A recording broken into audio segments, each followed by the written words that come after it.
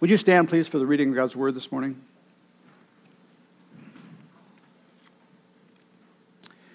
We're in 1 Peter chapter 2.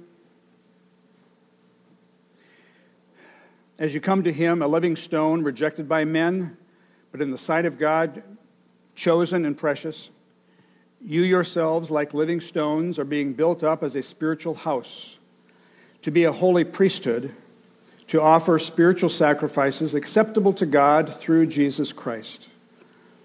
For it stands in Scripture, "Behold, I am laying in Zion a stone, a cornerstone, chosen and precious.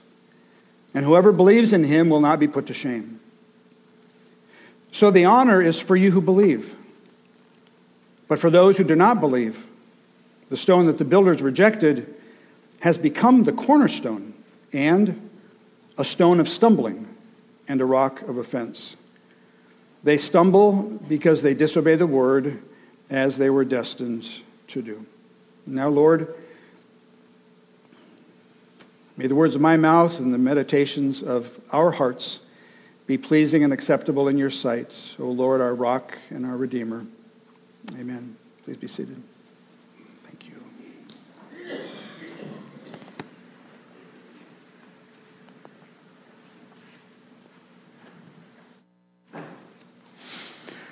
Some of you know that many moons ago, I had originally thought of becoming an architect.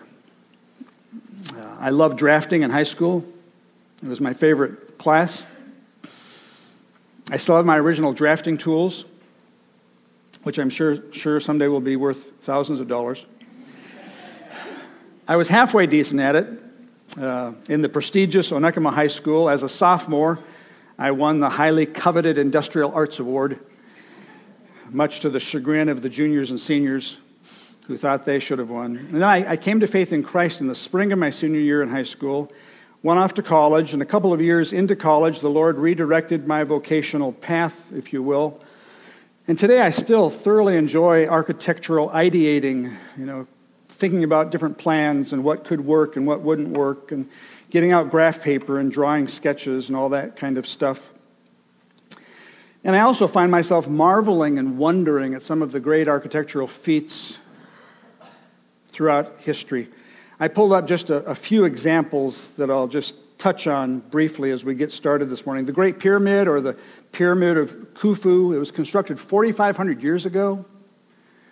It took, stay back on the other one. I'm going to talk for more than, a little bit more.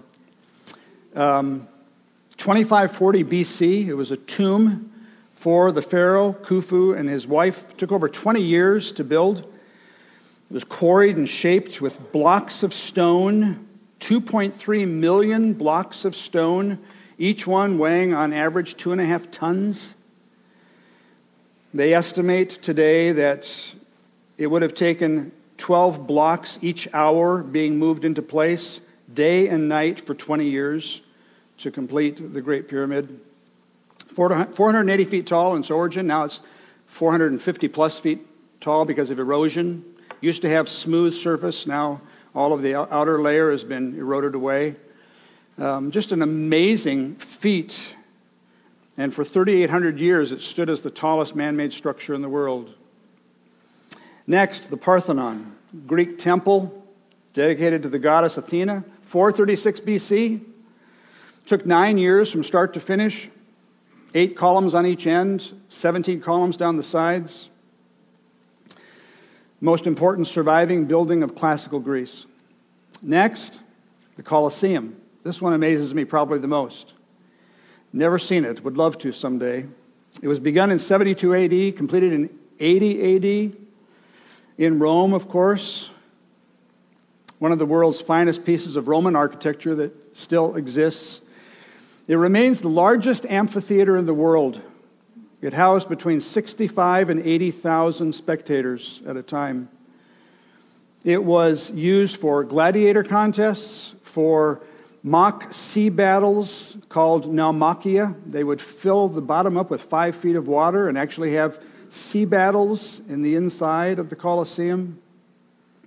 Animal hunts were one of the big things of the day back then. They would bring in lions, tigers, and bears, oh my, and elephants and other creatures and actually slaughter them and kill them to the entertainment. That was their version of going to the Galaxy Theater. You'd go to the Coliseum for a Friday night thrill. At the inauguration of the Coliseum, 9,000 animals, historians tell us, were killed. Reenactments of famous battles took place there. Next, the Taj Mahal, 17th century, in Agra, India. It took 20 years to build the Taj Mahal. Again, it was built by the Mughal emperor to house the tomb of his favorite wife. His not-so-favorite wives didn't get such a nice structure to be entombed in. Built at an estimated cost of 53 billion rupees, which in today's dollars, American, 800 million.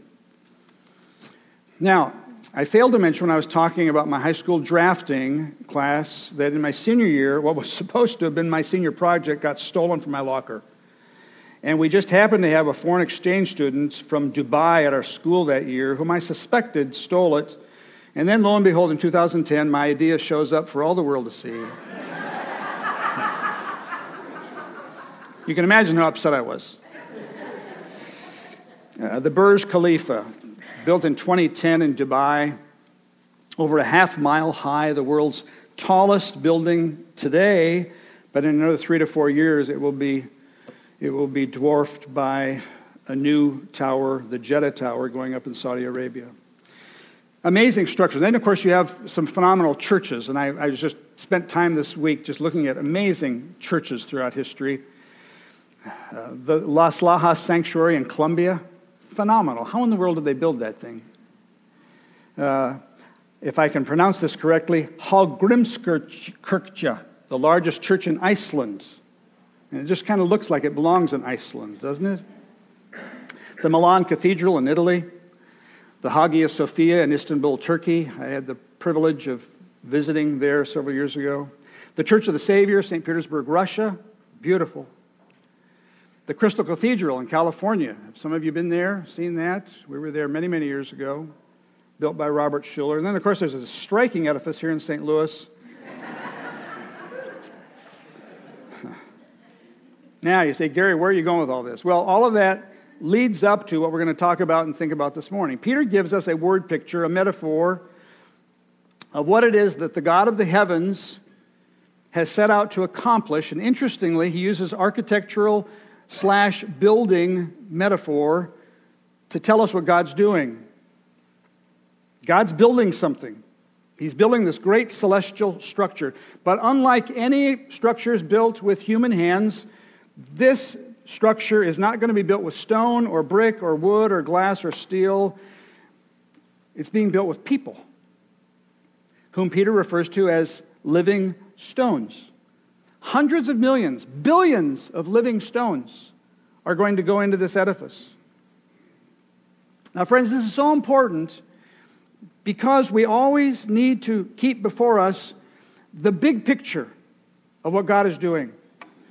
Because it is natural within us to tend to shrink all of life down to what is happening only in our little, tiny, puny generation and place on this planet. The microdot of a dot in history. That's where we put most of our attention and focus and thought. A pixel of a pixel of a pixel is what we tend to think about. We tend to make it all about us, right? We tend to make it about me. And it's not. It's not about me. It's not about us, people. It's about God. It's about what God is doing. It's about what God has done and what God is doing, and that you and I, by His grace, get to be a part of this great building project that God has set out to accomplish. God is building His church, His people, a people for His own possession. Now, the first thing to point out from what Peter tells us here is the obvious. God is both architect and builder. God's the architect. God's the builder. This whole thing is God's idea. It's His vision. It's His plan. It's His design. Because let's be honest, man would have never come up with such a plan as this. We would have never. You take the the most brilliant people in the history of the world and sit them down and say, come up with the greatest building project of all time. They would have never arrived at this. God has always been into building things. His plans and ideas are always spectacular in some fashion.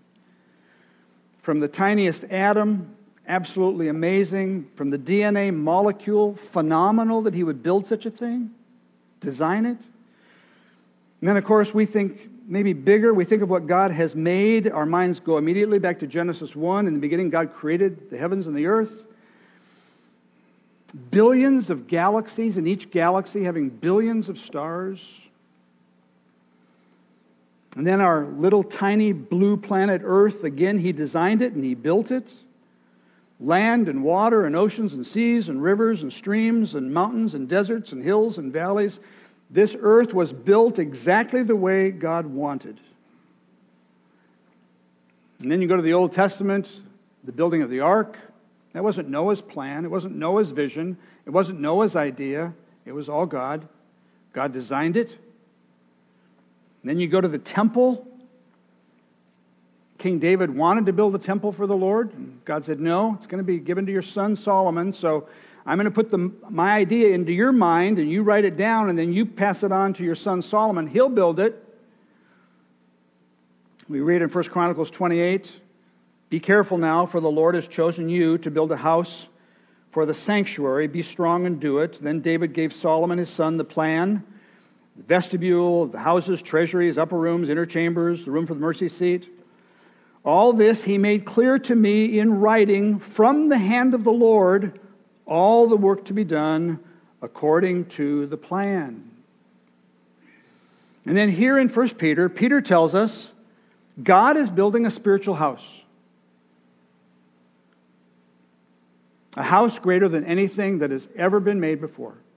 Frankly, friends, God is building something greater than all of the galaxies put together.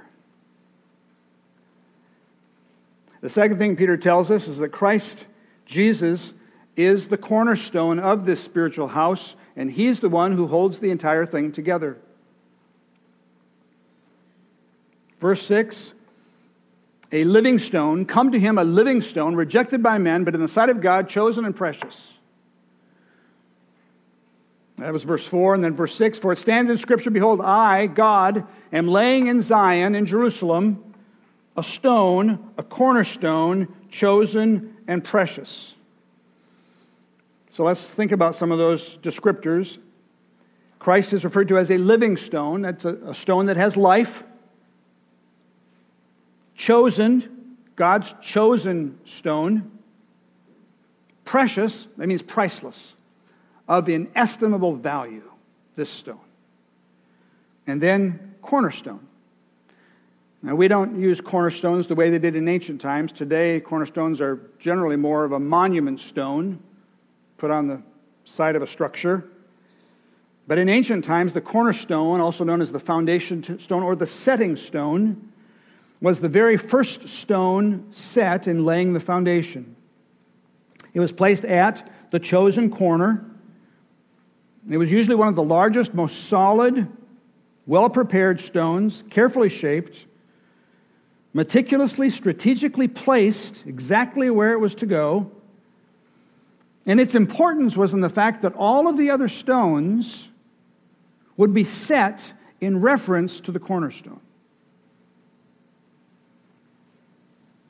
Now, in the Old Testament, God revealed to the prophet Isaiah, behold, I am the one who has laid as a foundation in Zion a stone, a tested stone, Christ was tested, a precious cornerstone, Christ is precious, of a sure foundation, Christ is our sure foundation.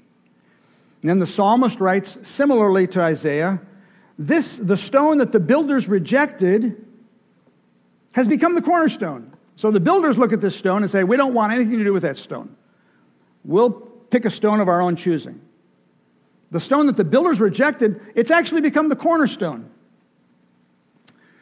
The psalmist says, this is the Lord's doing, and it is marvelous in our eyes. Now understand that Israel had interpreted all of those things as pertaining to itself. They believed that they were God's precious cornerstone, their kingdom, their city, Jerusalem, their temple, that she was the ultimate player in God's great plan of work in the world. But then this itinerant preacher comes along and takes all of the imagery pertaining to the temple and to the stones and applies them to himself. He says, all of those things in the Old Covenant were simply shadows of the real thing. And now the real thing is here. I'm the stone. I'm the living stone. I am the cornerstone. God laid me in Zion, and I am chosen and precious. In Luke 20, Jesus said to the unbelieving Jews who were challenging his authority, Jesus turned to them, looked directly at them, and said, "What then is this that is written? The stone that the builders rejected, you're rejecting me, has become the cornerstone." And then Jesus went on to say, "Everyone who falls on that stone will be broken to pieces. And when it falls on anyone, it will crush him." And so, friends, think about it for a minute. God has chosen this stone, the living stone, infinitely precious in God's eyes. God sets him on Zion. I think of Psalm 2, "I have set my king on Zion, my holy hill," where he lays down his life. God raises him from the dead and bestows on him the name that is above every name. And so Jesus here is saying to the Jews in Luke 20, I'm the cornerstone. The Father's great building project will be built on me and on me alone. There is no other cornerstone. There's one.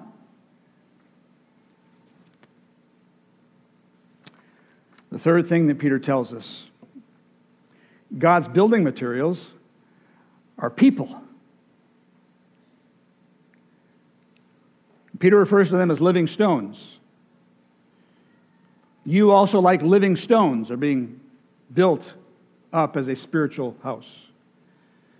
Stones that have life in them. Stones that once were dead or lifeless, and now they have life. You remember what Paul wrote to the church in Ephesus? You were dead in the trespasses and sins in which you once walked, but God, being rich in mercy because of the great love with which he loved us, even when we were dead in our trespasses, God made us alive together with Christ. By grace you've been saved. It says the same thing in Colossians. You who were dead, God made alive. You were dead stones. You were lifeless stones. Now you are living stones. Jesus said, I am the life. John says in John 1:4, in him was life. And so the living cornerstone gives his life to stones, lifeless stones, people who are spiritually dead, turns them into living stones.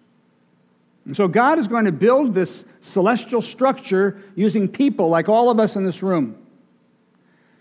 Young people, old people, tall people, short people, skinny people, chubby people, people with great intellect and skills, people with profound disabilities, people with impressive resumes and people with no resume, people who make it to 100 and people who don't make it out of the womb, people from every nation, tribe, every ethnicity, language, dialect, skin color, people, living stones, a mosaic of stones. But friends, the two things that they all have in common, they come to Jesus and they believe in him. They come to Jesus and they believe in him. As you come to him, verse 4. And so he's saying, you don't come to the city of Jerusalem. You don't come to the temple. You don't come to Judaism. You don't come to some great edifice. You come to a person. The crucified and risen, ever-living, ever-reigning Christ. You come to Jesus. And you don't come casually. You don't come indifferently. You don't come merely from a sense of obligation. You come because you desire him. You want him.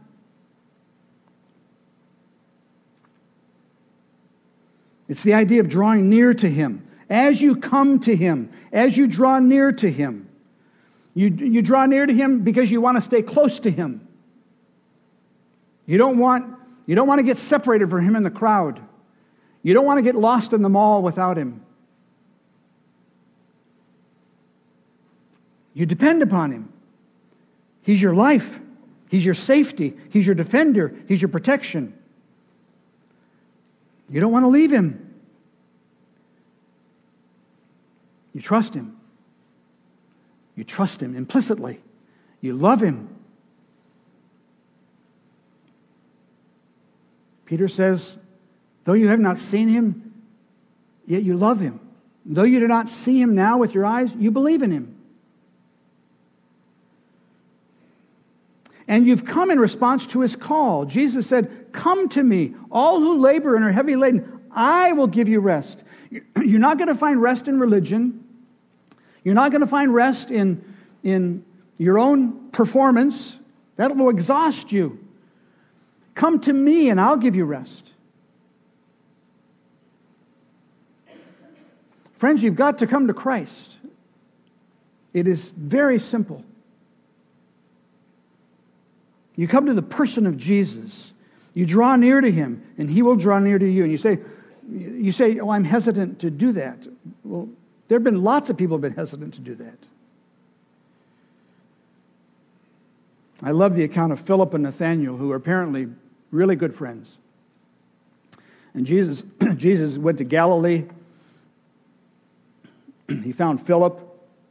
He called Philip to come follow him.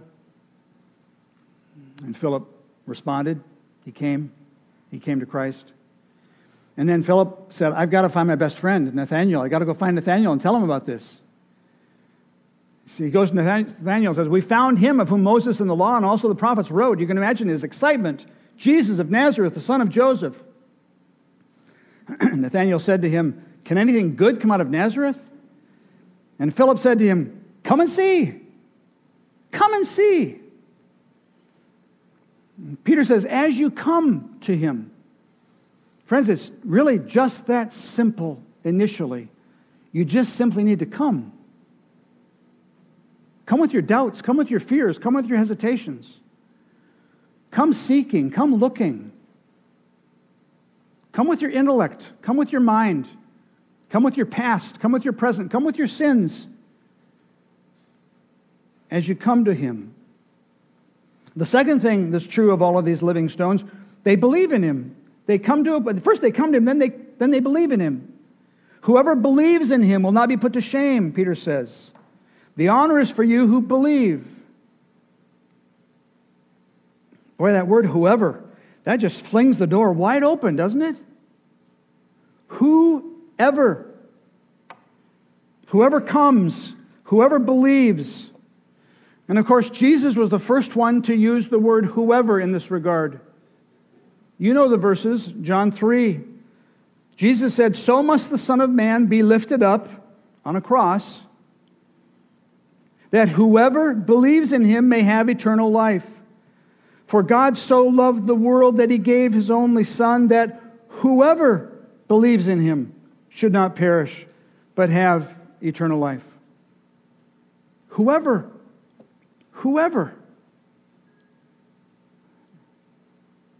Jesus says it again in Matthew 16. Whoever would save his life will lose it. Whoever loses his life by coming to me and believing in me, whoever loses his life for my sake, he or she is going to find it.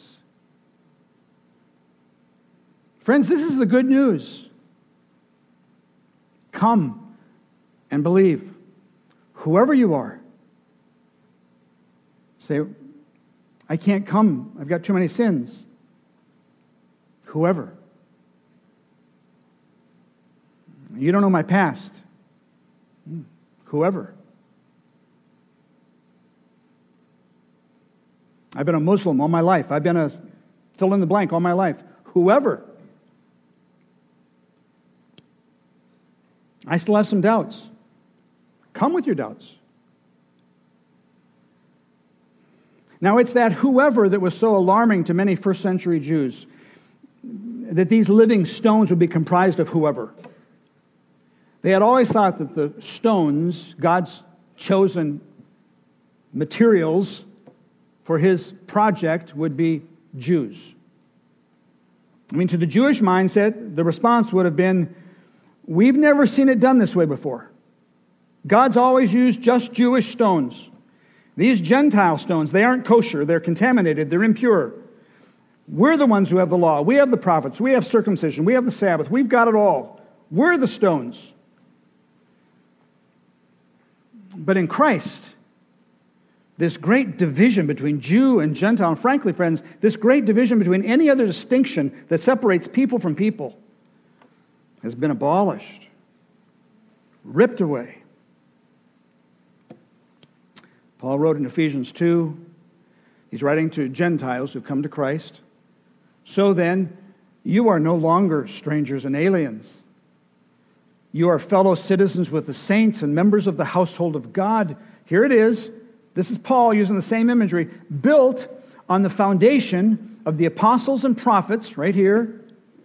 Christ Jesus himself being the cornerstone, in whom, in Christ, the whole structure, being joined together, grows over time. This isn't a 20-year building project. This isn't a 50-year. This is a several century building project. This whole structure grows into a holy temple in the Lord. In him, in Christ, you also are being built together into a dwelling place for God by the Spirit. Wow. Friends, we should celebrate that. We really should.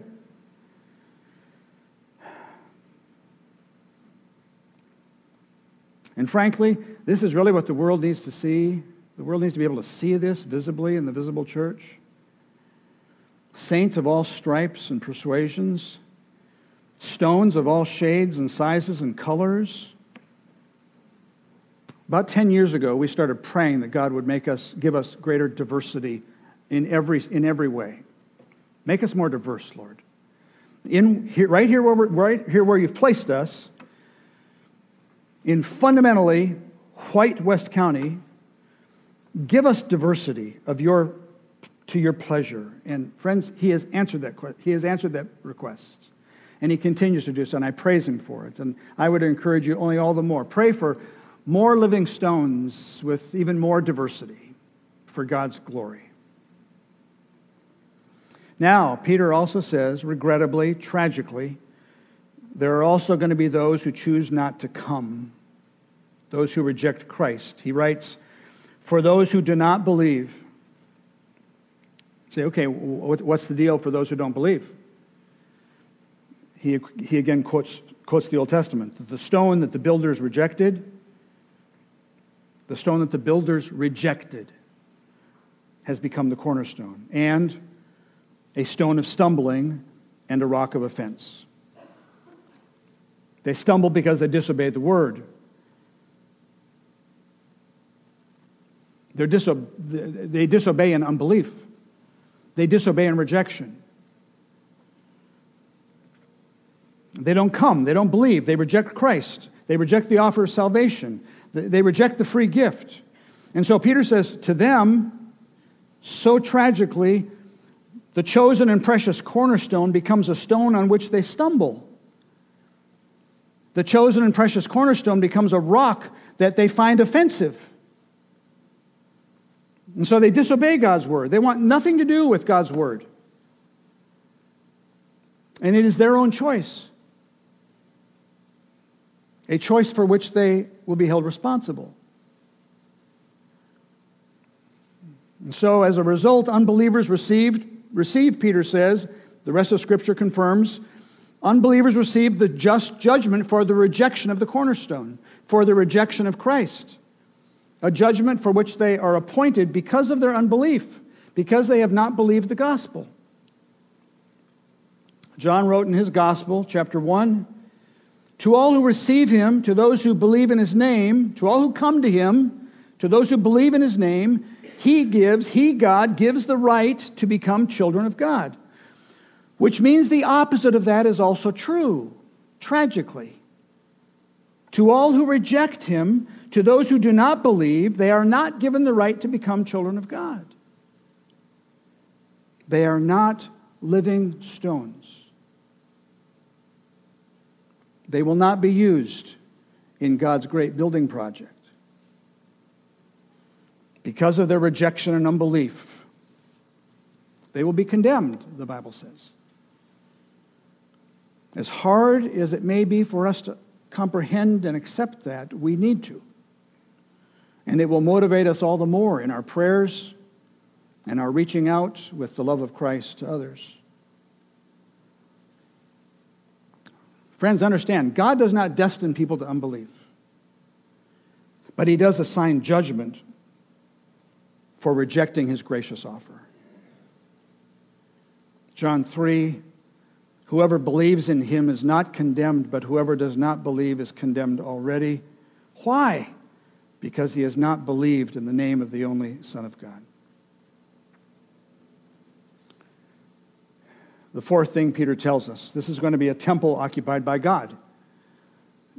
Say, well, who's going to live in this spiritual house? God. Paul writes in Ephesians 2, in him you also are being built together into a dwelling place for God by the Spirit. Now you got to get this picture. This is where God chooses to dwell. Not in great cathedrals.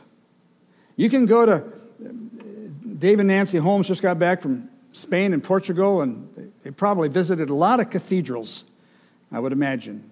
You go to Europe, and boy, they're amazing. That's not where God dwells. Man's always wanted to build a house for God. We even talk about a church building being God's house. That is so contrary to what the Bible teaches. This isn't God's house. We are God's house. Well, even while the temple that Solomon built in the Old Testament, it was a place where God would reveal his glory for a season, for a temporary season. It was referred to as the house of God or the Lord's house, but it was simply an illustration, a living parable, if you will, of something much greater that God was going to do. Because first of all, God says of individual believers in this room that you are a temple. Do you not know that your body is a temple of the Holy Spirit within you? 1 Corinthians 6. Back in chapter 3 of 1 Corinthians, you have what appears to be a similar statement.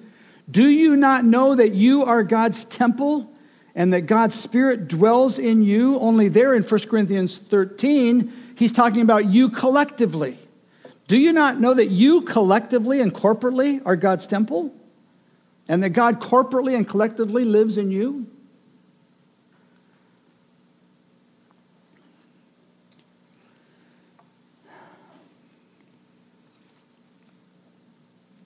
And so while God lives in individual believers, God collectively lives in his temple, his spiritual house.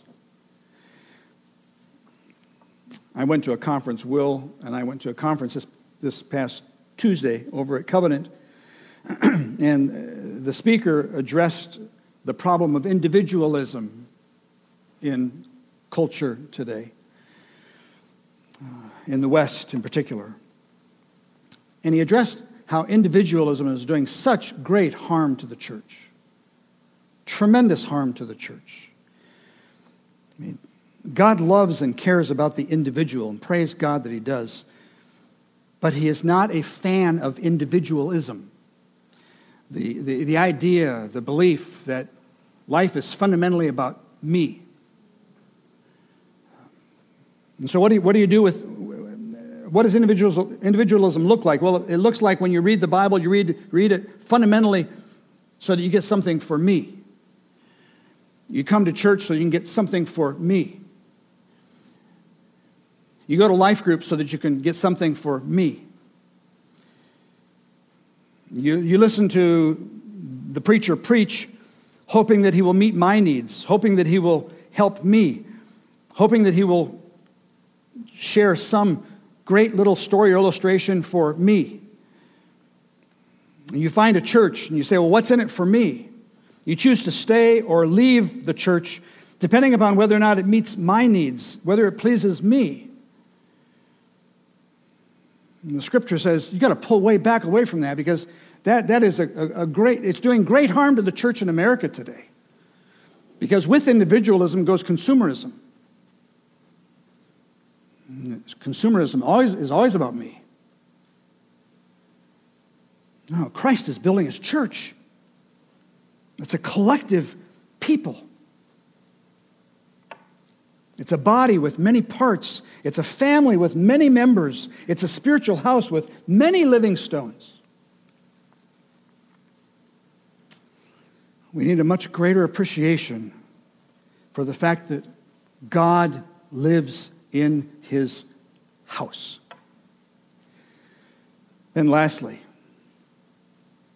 Peter tells us the purpose, the eternal and joyful purpose is for it to be the worship of God. The purpose of this spiritual house is the worship of the one who dwells therein. He says in verse 5, to be a holy priesthood, to offer spiritual sacrifices acceptable to God through Jesus Christ. And so here's where Peter merges two metaphors together. He takes two word pictures. We are a spiritual house, and we are a holy priesthood, and he marries them together, because that's the only way he can get at the greatness of what this is that God is doing. We're a spiritual house and a holy priesthood at the very same time. Holy priesthood. Holy. What does holy mean? Set apart. Doesn't mean perfect. Don't ever equate the word holy with perfect. You can be a holy saint without being perfect. You're not going to see perfection this side of heaven. You've been set apart. Holy means set apart by God, set apart for God, set apart to belong to God, set apart for God's purposes, set apart for God's pleasure, set apart for God's glory. Holy priesthood. The main thing that occurred in the temple with the priests in Jerusalem was that they offered sacrifices. Sacrifices to atone for the sins of the people. That's what the priests did in the temple.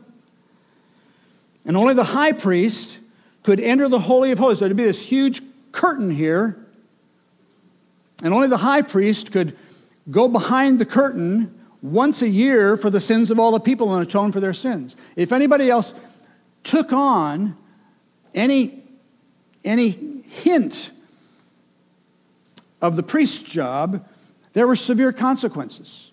You could die if you took on the job of the priest. But under the new covenant in Christ, all believers become priests. You are a holy priesthood. So not only are we living stones being built into this spiritual edifice in which God dwells, we are also priests. Every person who is in Christ is a priest. And what do priests do? They offer sacrifices. But not to atone for sins. That's already been done.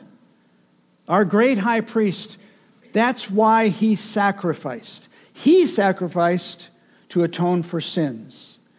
It never need be done ever again. Praise God. You say, well, Pastor Gary, then what are our sacrifices? Allow Scripture to interpret Scripture. Your body is to be a sacrifice. Romans 12, I appeal to you, therefore, brothers, by the mercies of God, present your bodies as a living sacrifice, holy, set apart, acceptable to God, through faith in Christ. That's where your acceptable to God part comes from. Your body becomes an acceptable sacrifice to God through faith in Christ. You've come to Jesus, you believe in him, you present your body as a living sacrifice. This is your worship, Paul says. What else? Your praise and thanksgiving are a sacrifice. Hebrews 13, through him then, through Christ, let us collectively continually offer up a sacrifice of praise to God. That is the fruit of lips that acknowledge his name. And so your songs this morning, your prayers this week, your praises, your words of thanksgiving to God, that's a sacrifice.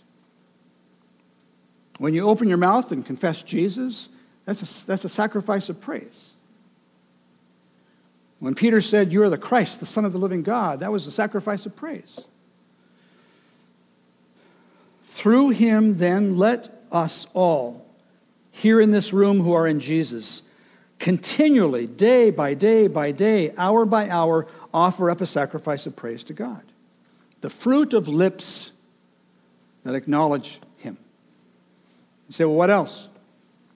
Good works, acts of kindness, acts of love. Paul wrote in Philippians, "I am well supplied, having received from Epaphroditus the gifts you sent, a fragrant offering, a sacrifice acceptable and pleasing to God." And so when you help somebody out, when you give, it becomes a sacrifice to the Lord. Hebrews 13, "Do not neglect to do good and to share what you have, for such sacrifices are pleasing to God." There's your sacrifices. You present your body as a living sacrifice. You present the fruit of your lips. You sing, you praise, you pray, you thank. You speak words of truth. You have conversations with other people about Christ. You're not ashamed of Christ. I'm not ashamed of the gospel as the power of God for salvation. You're not ashamed of Jesus when you go to work. You're not ashamed of Jesus with your family and your friends. You find appropriate Spirit-led ways to bring Jesus onto your lips. And then your daily good works, acts of kindness and love, whoever they're shared with.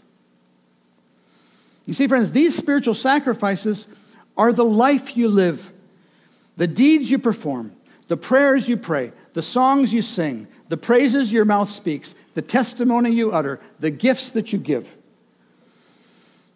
But notice, they are only acceptable to God through Jesus Christ, meaning when they're done for his glory and not your glory. When they're done in the power of the Holy Spirit and not in your own strength. When they're done according to God's will and not according to your own agenda. You see, we all know, don't we? We can do lots of things in this life. We can do lots of things that may seem or appear spiritual. But here's the distinction. If they are fundamentally about you, your strength, your wisdom, your knowledge, your talent, your skill set, your money, your generosity, your goodness, your adulation, they're not acceptable to God. Because the Father wants more than anything else for his Son to receive the glory. And the Son then in turn turns and gives that glory back to the Father.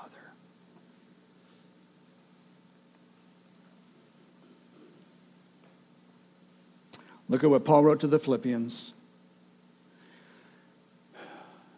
Maybe I didn't did I make a slide? Okay, then just listen. Listen carefully. Do nothing from selfish ambition or conceit. In humility, count others more significant than yourself. Let each one of you look not only to your own interests, may you look to the interests of others. Have this mind among yourselves, which is yours in Christ Jesus, who, though he was in the form of God, did not count equality with God a thing to be grasped, but he emptied himself. He took the form of a servant, being born in the likeness of men. And being found in human form, he humbled himself by becoming obedient to the point of death, even death on a cross. Therefore, God has highly exalted him and bestowed on him the name that is above every name, so that at the name of Jesus every knee should bow in heaven and on earth and under the earth, and every tongue confess that Jesus Christ Jesus Christ is Lord, to the glory of God the Father. And so you ask yourself, Lord, are my sacrifices being done for me, or are they being done for you? Are my acts of love mostly about me, or are they mostly to bring attention and glory to Jesus? Am I doing the things that I do in and through Christ, or am I doing the things that I'm doing in my own strength and for my own adulation and praise? So there's the greatest building project of all time. God the builder, it's His vision, it's His plan. He started it, friends, and He will finish it. Christ, the chosen, precious cornerstone, the greatest of all the stones. All the other stones get their life from this stone. All of the other stones find their identity and their place in reference to Him. You and me, all of us in this room who are in Jesus, throughout all generations, all believers, we are the living stones. We get our life from Christ. He is our life. He is our identity. We are being built together, not separately all over the place, but together, being built together into a dwelling place for God by the Spirit, in which we spend our lives, as many days as God grants you, offering a multitude of sacrifices to God every single day, acceptable to God through our words and our songs and our prayers and our deeds as we make much of His Son, the chosen and precious cornerstone. Amen. Amen. Pray with me.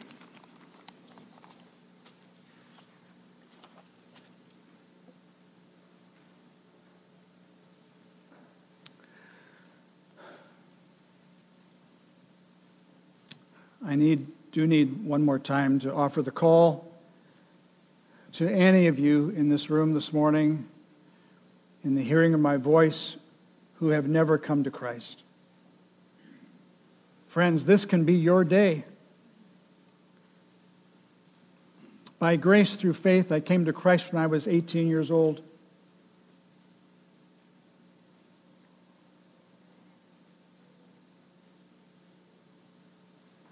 You need to come. He invites you. He calls you. Don't reject Him. Please, please don't reject Him. Come to Jesus. Come as you are. Don't come to prove yourself worthy. Come to show yourself unworthy.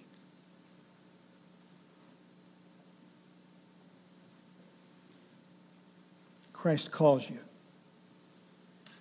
I call you. Please come. Believe. Receive the gift.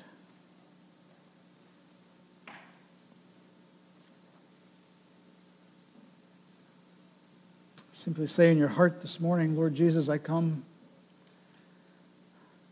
You know me. You know my heart. You know my sins. You know my past and my present. You know my fears. You know everything about me. You've said to come, and so I come, Lord Jesus. I'm coming to you, trusting. I believe. Help my unbelief.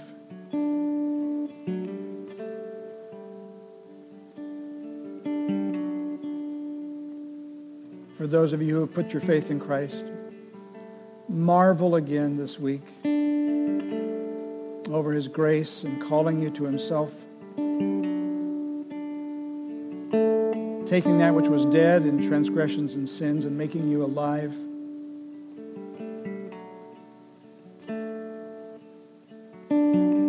A living stone.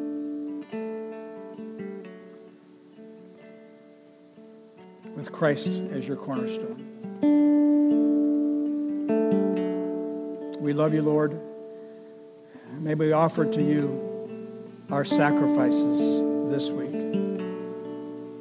We present our bodies as a living sacrifice. We give you the fruit of our lips, our words, our songs, our prayers, our thanksgivings. We give you the works that we would perform this week, that you have prepared beforehand, that we should walk in them. May they be done for your glory. We pray in Christ's name. God's people agreed by saying,